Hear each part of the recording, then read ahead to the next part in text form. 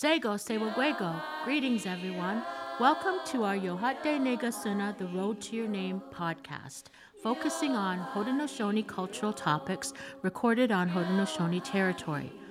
Our podcasts are produced by Aboriginal Legal Services with the technical assistance of Humble Man Recording. My name is Lisa Venevri from the Mohawk Nation and the Wolf Clan. I'm the coordinator of the Yohatde Negasuna Road to Your Name program and the host of this podcast. Welcome to the Yohatde Negasuna Road to Your Name podcast series. If you would like to learn more about our organization, Aboriginal Legal Services, and the programs and services we provide, please visit us at our new website at www.aboriginallegal.ca. And if you feel inclined and would like to make a donation, you can click on the word donate located on the bottom of the page of our newly updated website. You can also visit us on Facebook at Aboriginal Legal Services Toronto, Canada.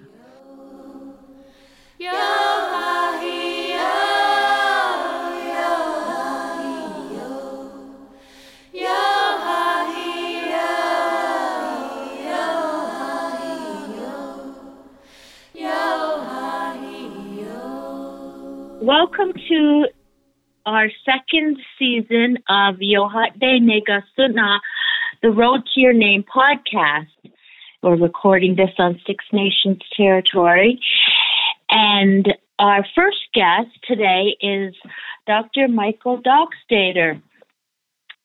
And Michael is a colleague of mine in the Justice Circle, and he's also an educator, and I'll let him explain more about what he's doing currently.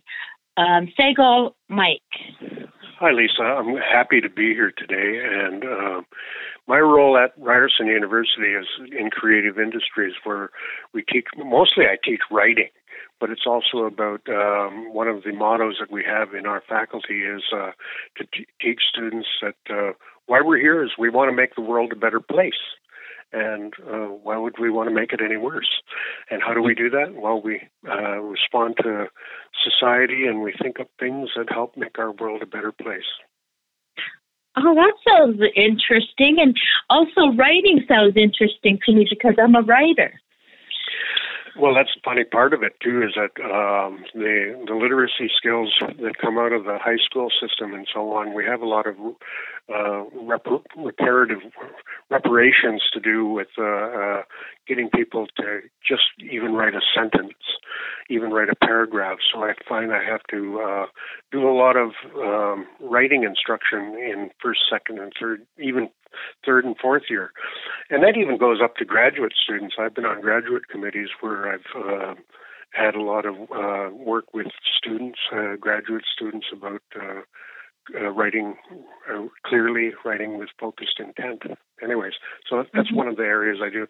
And because of my background as a university scholar, writer, but I've also written for newspapers, magazines, I've written poetry, songs, screenplays. I've done all the different genres of writing. So when I pose that I can teach writing, it comes from that diverse background.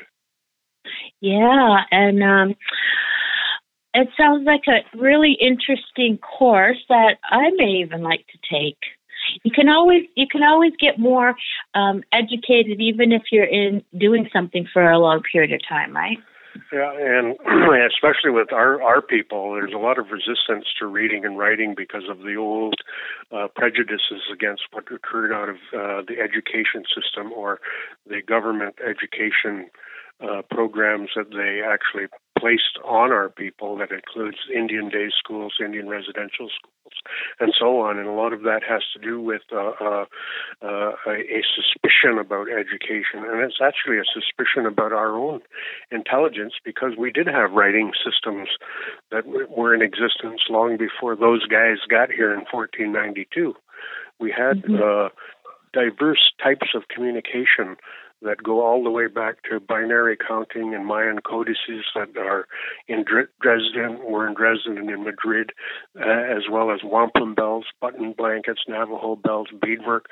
All of those were depictions of sign language, actually.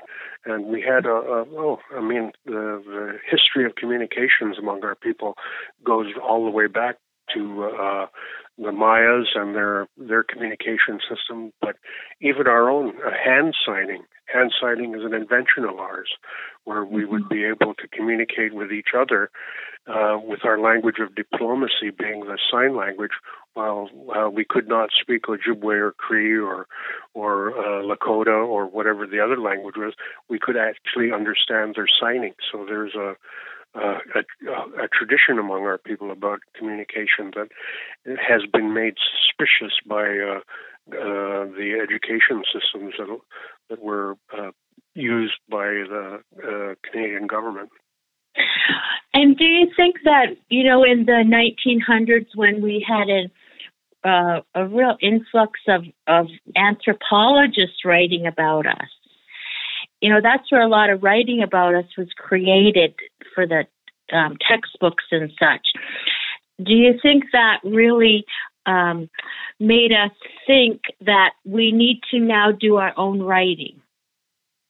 Yeah, and that's the whole focus in the last 30 years in higher learning has been to indigenize aspects of higher learning to actually look at and be critical of the anthropologists and archaeologists of the 1900s who favored, and actually they're the ones that turn us into a religion rather than a nation or a political state of people with international rights. They viewed us simply as contrite believers in tribal religions and put us in with the Amish and the Mennonites under the protection of the nation state that way, rather than as a people who have formed international relationships with other international peoples, right? Mm-hmm. They were viewing us from their worldview lens. Yeah. Well, that's really interesting. And so I know that you have a lot of knowledge about things such as men's roles in the Haudenosaunee civilization. So that's what I really wanted to focus on today, if you could talk about that. Yeah. I'll just start off with saying that recent research has focused on murdered and missing Indigenous people. And one of the parts of that that's come up in the last 7 years, I think, is research that shows that, yes, there are documented cases of murdered and missing Indigenous women and girls, and they had an inquiry over that, and it was based on 1,200 documented cases by police of murdered and missing Indigenous women and girls. But the research is beginning to show that there are 4 times as many murdered and missing Indigenous men, up around 4,000. So that the idea is, and also the crime rate. Murder rates in Canada over the last 3 years show that there were 3 times as many Indigenous men murdered in Canada, and that represented about 1/3 of the entire murder statistics in Canada. So that there is something about the Indigenous male that has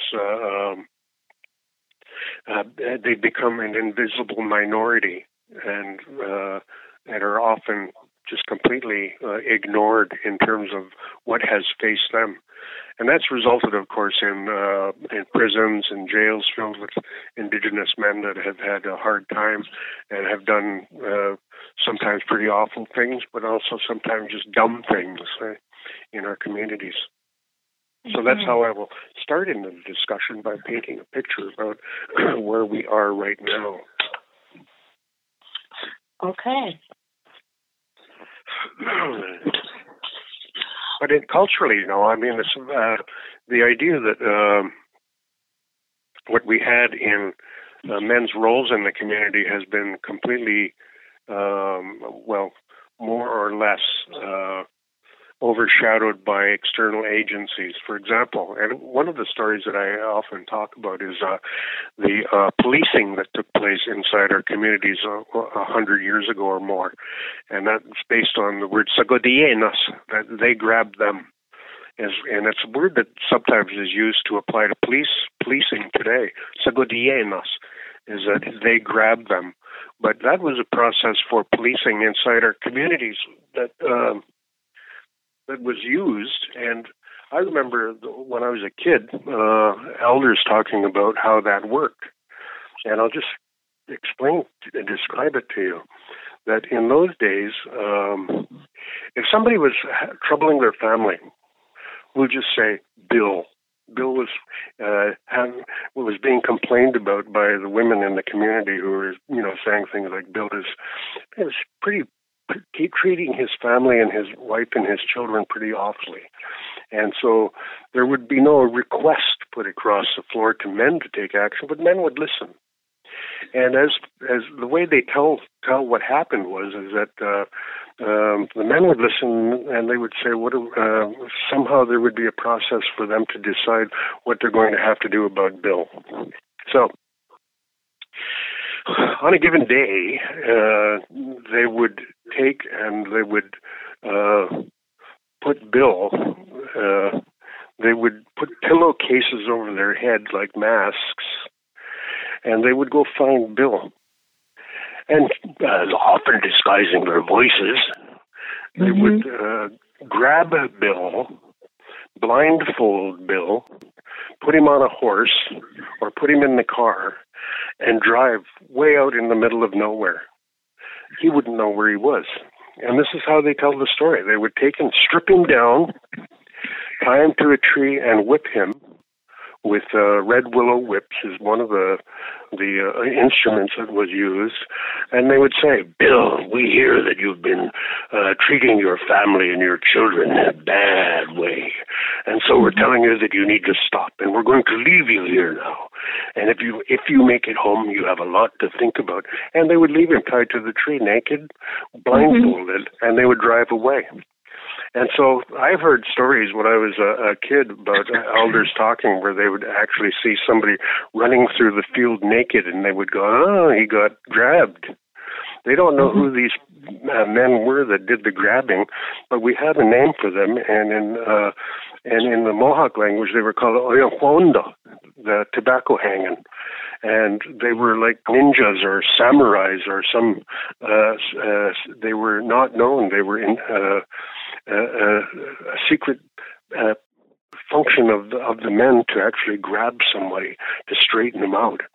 And of course, after the RCMP came in and took over and began to police the reserve that way at Six Nations, those incidents they abated in quite a lot of ways. But so the function of policing done by men who listened to what was going on to straighten people out was one of the things that men did that they don't do anymore. Yeah, that's really interesting. I never really heard that story because I just was born in the time of the RCMP. We would hear stories about the RCMP. Yeah, and so that was the way we policed our community. And were these men were just volunteers who did this, right? As far as I know, I don't know. They didn't actually talk about the recruitment or the how people came to be Oyokondo, the tobacco hanging. They would just say that somebody would get grabbed by people who were blindfolded, and they would take and conduct the disciplinary action themselves, with the idea that the individual had a choice to make. It was left to the individual that you have a choice to make if you make it home about changing the way that you treat people. And I have heard that that was a kind of a form of banishment, not from the whole community, but from their neighborhood, I guess. Yeah, well, banishment was a part of what went on at a lot of the communities, which was this: we don't have the facilities, or we don't have the processes for dealing with people who do the really bad indictable crimes, right? The murder, rape, and theft, the big ones. So what would happen is, in many instances, they talked about it where they would have somebody that would be banished, but they would let the outside authorities know where they were banishing them to, right? So in other words, here's Bill, who really did a bad thing, an indictable crime. And so we're going to let the external authorities know that we're banishing Bill, and it'll be at Sour Springs Road and Third Line is where he's going to be released and banished from the community. And then the external authorities would pick him up there. Okay. And, some communities are bringing banishment back to their communities in today's times. Well, that's not a hard thing to do because the way the trends are going now, banishment, exclusion, and all those practices that happen on the reserve mean that right now 70% of Six Nations people don't live at Six Nations.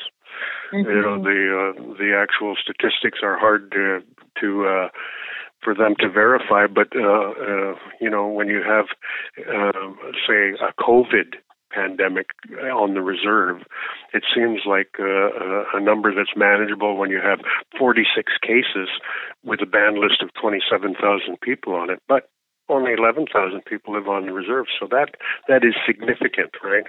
And the idea that the notion that banishment includes segregation and exclusion from processes for political purposes on the reserve is one reason why there is so much movement off the reserve now. They expect, that the population from the reserve communities will be around 80% will have moved off the reserve and into urban settings, right? Yeah. Well, the land base isn't getting any bigger. That's for sure. That's right. But I'm going to talk about a project I have. Okay. It's one we talked about at the Justice Circle when the Superior Court of Justice in Brantford and the agencies that were involved with corrections. And about 5 years ago, when they had conversations about it, I had a project that I'd been working on forever. And it just had no place to land because it was before the Truth and Reconciliation Commission, before UNDRIP, and it was something that I'd noticed about abandoned, neglected, and abused people. And that I designed a camp, a place for them to go to work with people to heal themselves, right? So I designed out of that a project called Centers of Excellence Dedicated to Indigenous Recovery, CEDIR. And in part of that, and I gave the presentation at the Justice Conference over at New Credit a couple of years ago, when Justice Geffen Edward and Senator Murray Sinclair and Justice Harry Laforme present, and the whole corrections community from Ontario had representatives there. But my project is about producing a correctional place that is divergent, and it's a place that is based on the idea that one of the justices who works in the system that we know came up to me and we were having a talk, and he said, let me tell you a story. Here's a guy. He was drinking, and he crashed his car into the ditch, and his two passengers were injured. They were both his children. Now, I have to send him to jail. Do you have a place for him to go? Because he is not dumb, or he is not a criminal. He just did something dumb. And the result was injury to a couple of innocent children just because he was having a dispute with his wife or his partner. And I was thinking about that, when I had this idea about the camp for abandoned, neglected, and abused children. I thought, okay, there's a bigger thing going on here. And so I sketched out an idea of a place where we would take people who just did dumb things and have the court system assign surety over to what I called Ganada College, by the way, just a working title. Mm-hmm. Ganada College would be a place where these people would have their surety assigned to the people running the college, and they would go there for 1 year. So the idea is that you take a cohort of these people, these men, and you have them all processed around the same time in July and August, so that at the court hearing, then they're assigned custody over to Ganada College. They're taken, and I don't even know if it's joking, but I know that one of the ideas would be to blindfold them, maybe, like the old Sagodienas, and drive them way around so that they ended up at a facility. They wouldn't know where they were. Mm-hmm. Something like that. Anyways, all of these kinds of things are thinking about it. But the first place they would end up is as at an eco-village that's based on Indigenous architectural forms, and the faculty and the healing staff and all the people there in this community would work with this cohort of men. So they would start have their surety assigned to the college in late August. They would be there September 1st. And the first thing that people would say around the community is, well, we don't want it on the reserve because who wants a bunch of criminals hanging around there and this kind of a thing, right? And how are you going to keep them there? And I said, well, here's the way it works. It's all about the choices, learning about making choices, making choices about looking after themselves. Being treated the way they want it to be treated, and staying out of the way of people that way. But here's the choice they have to make. You stay here at Ganada College with us, or you leave. That's your first choice that you're going to make. If you leave, you're going back over into that system. You're going into the sailing ship system. You're going into the mainstream correction system. You're making the choice. If you stay here with us, we'll also look after you. So that's the first choice, see? And that's the two-row, the idea that we have two societies sitting side by side.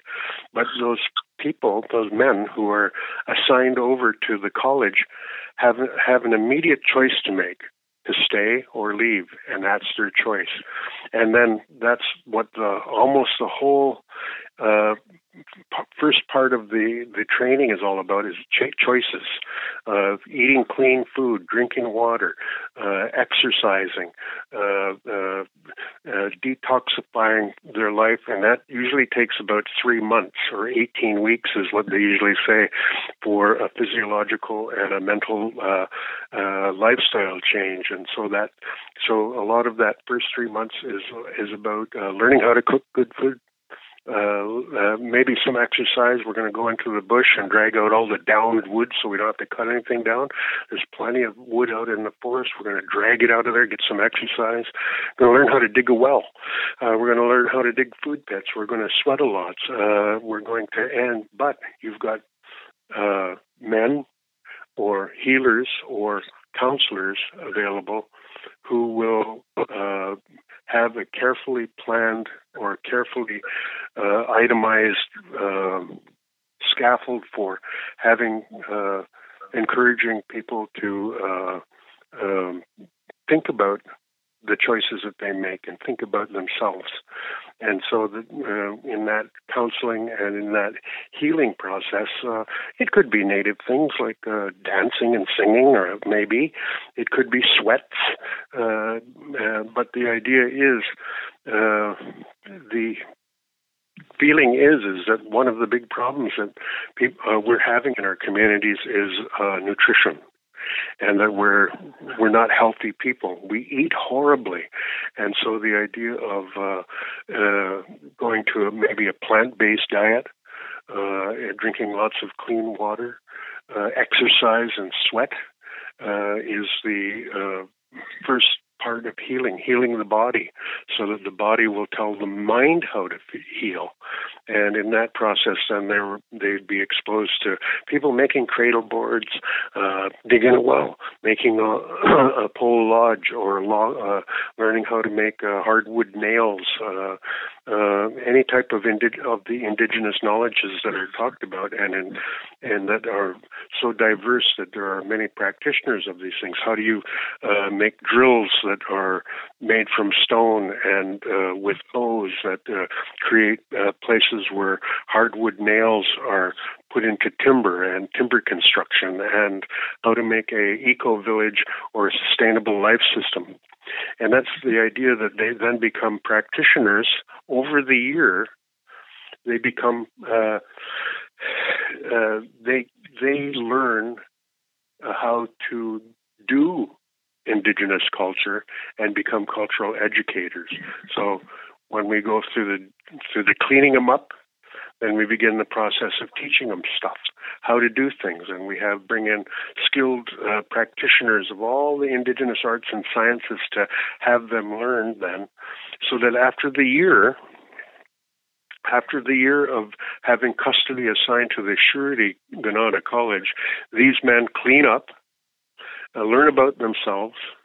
They learn about having a clear mind about self-protection and boundaries and so on, and that they also become practitioners of Indigenous arts and sciences, that once they graduate, and we'll say it's with a Ryerson diploma, we'll say, or a certificate from an institution like Six Nations Polytechnic, something like that. Anyway, something legitimate and real, so that when they do graduate and we go back to court, then the justice, we're there as the surety of a cohort of men, and we say individually, one by one, have they satisfied the requirements for their term with Ganada College, and vouching for that as a diploma receiving graduate of Ganada College. They are cultural practitioners who actually can teach cultural education back in the communities, and with the request then that they be released without record, or however that would work. Now, I don't know, I'm not that's where people like Lisa Van Avery come in, and others who are practitioners in legal and corrections that would be able to say what the wording might be or how we might go about it. I don't know about that. All I know is that I've built lodges, I've built, grown intercrop gardens. I've smoked meat and all that stuff. So I have some area where I have a particular practice that I could teach, as well as talking and communicating and storytelling and all that storying that's part of current practice. But in terms of the technicalities of how the legal system works, that's where I would defer to all of the practitioners in that profession to say, how do we do this, right? Mm-hmm. So that's what I've been thinking about, and it seems to me that there's two parts to this. One is looking after our own, which is something I'll come back to in a second. Mm-hmm. But the other part of it is that, the white roots of peace were planted among our people with roots that spread around the whole world. And that type of knowledge about how to live without electricity and fossil fuel, I think, is absolutely necessary now, because there's so much going on in the world with climate change, with geological and meteorological incidents that are happening all over the earth, that we have to be exemplars or practitioners of Indigenous knowledge rather than just talking about it and performing it. We have to actually start doing it, and then be able to go to the Prime Minister of Canada and the President of the United States and say, here we are, we've got a plan about how we need to change the way we live now, or else we're all goners. I think that's the bottom line. We end up having a group of people work together and show that it is quite possible to go back to the way we lived 800 years ago, 500 years ago, 400 years ago, without hydro and gas. Mm-hmm. Yeah, I totally agree. And, also in terms of over-incarceration of Indigenous people, we need these thinking outside the box solutions, solutions such as this, because we're dealing with over-incarceration, at an alarming rate of Indigenous people. And I think if the justice system thought of these types of things, land-based learning solutions, it wouldn't, if you looked at the cost, it would be comparable. What do you think? Well, it might even go down because you're living in a society. We'll just say, you make a 200-foot long log house with compartments and common areas with thermal mass heating and all of that. And so people live in these basically, like the Onondaga longhouse is made out of logs, and it's, 50 feet long or something like that. What if we made one that was 4 times that, 200 feet long, and we put quarters inside there where people actually lived. And so we then go back to an old way of living that doesn't have electricity and gas. It has thermal masses that were used in old times. We also have a cook house and wells, probably black water, gray water discharge down into the old compost pools that were used for the gardens. Say we build our village on top of a mound, and we require then earthworks dug out of the ground that fill up with water. They become great big pools and lagoons that are used to water the gardens and water the orchards that we have there. That we have, a sustainable life system that is all about encouraging people to live in an environment that is quiet. Mm-hmm. And I'm sure it would be successful because people that experience the criminal justice system, if they have a choice of if you present them with a choice that they could strengthen their cultural connection, they will choose that. They want to do that. Yeah, and that's part of us backing off that says, well, you're not a good Indian because you don't do all this kind of, like the culture police are all over the place telling people what it means to be a good native or honorable or whatever, and we remove all of that value judgment and say, it is not up to me to decide what type of a person you are. It's up to you to decide what type of person you want to be, and that's your choice. That is your human choice to decide, right? And we're here to help you find your gift, and like all Native education is about that as well. You hear that. Helping somebody find their gift, and then there are others who are practitioners of that gift who will help them give their gift, right? Yeah, for sure. Yeah, there's so many things that traditional practices we had in the past that we that were valuable, and that we really should embrace once again. And there's an environment, I think, for that thinking now that says that would it cost a lot of money to do this? No. It wouldn't cost a lot of money because what we would be seeking is self-sufficiency of that community. So Granada College, as much as possible, would be self-sufficient, that it would look at how we're going to heat these long houses, how are we going to cook our food, how are we going to develop a village that can actually survive. And see, when they've had these experiments in the past among our people, right, at Gunyangay and other ones where they've tried to do small settlements to go back to the old way, they forget one thing that was absolutely central. You can't do it with 30 people. You can't do it with 50 people. And that's the mistake that they made. They tried to do these types of restructuring projects with a small sample. But one thing that we learn from archaeologists and anthropologists is the optimum size for a self-sustainable village is 300 people. You have all the indigenous knowledge, or you have all the local knowledge that you need to survive as a village with 300 people. And it starts with a very social thing, too. You can go days on end without talking to the same person twice when you've got 300 people.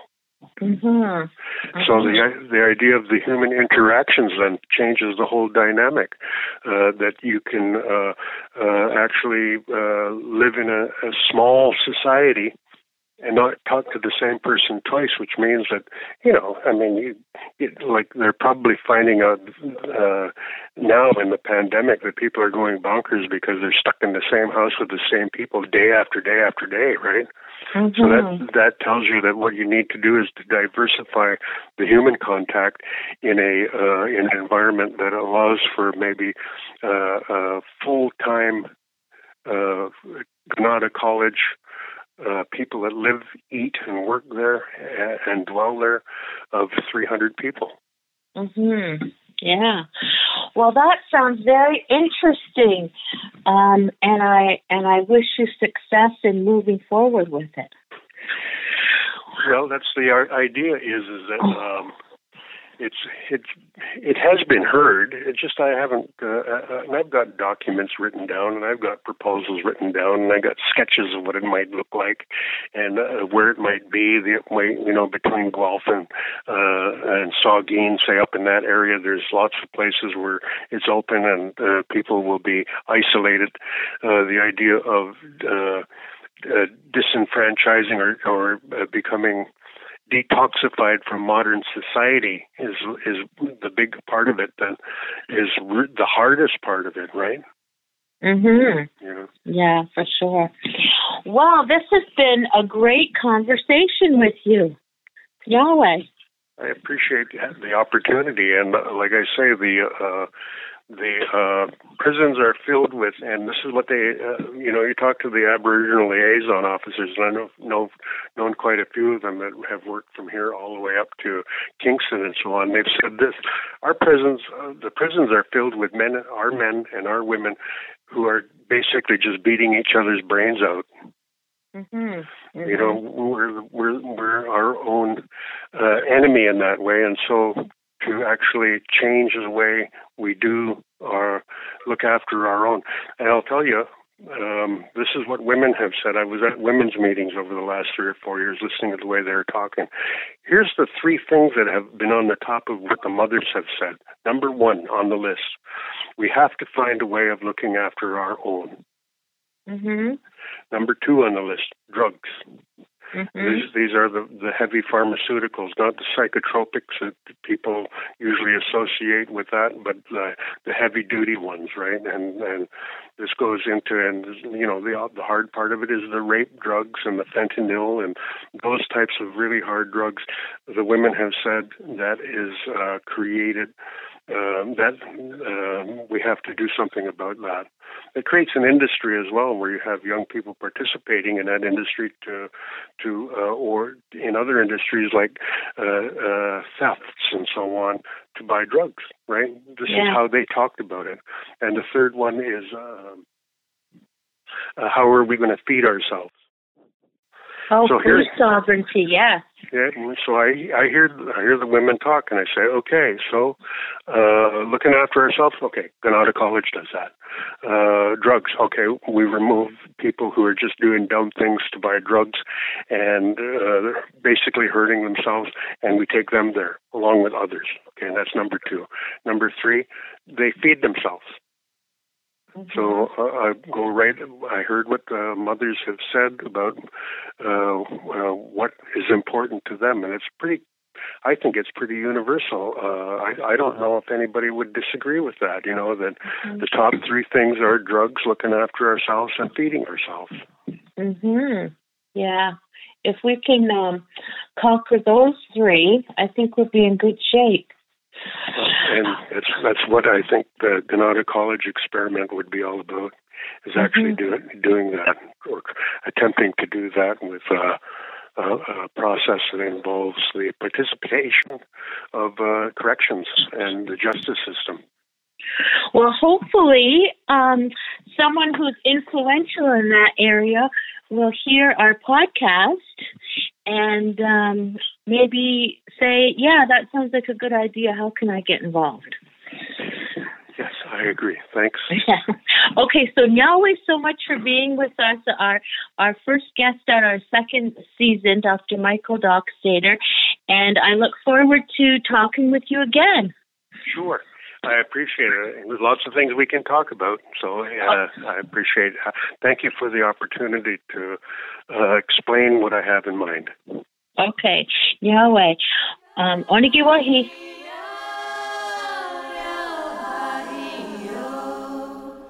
Yahweh, thank you for listening to this episode of the Yohatde Negasunha, The Road to Your Name podcast, which has been produced by Aboriginal Legal Services and hosted by me, Lisa Venevri.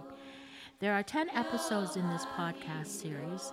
Let's meet again on the next episode. If you would like to learn more about our organization, Aboriginal Legal Services, and the programs and services we provide, please visit us at our new website at www.aboriginallegal.ca. And if you feel inclined and would like to make a donation, you can click on the word donate located on the bottom of the page of our newly updated website. You can also visit us on Facebook at Aboriginal Legal Services Toronto, Canada. This has been the Yohatde Negasuna, The Road to Your Name podcast series.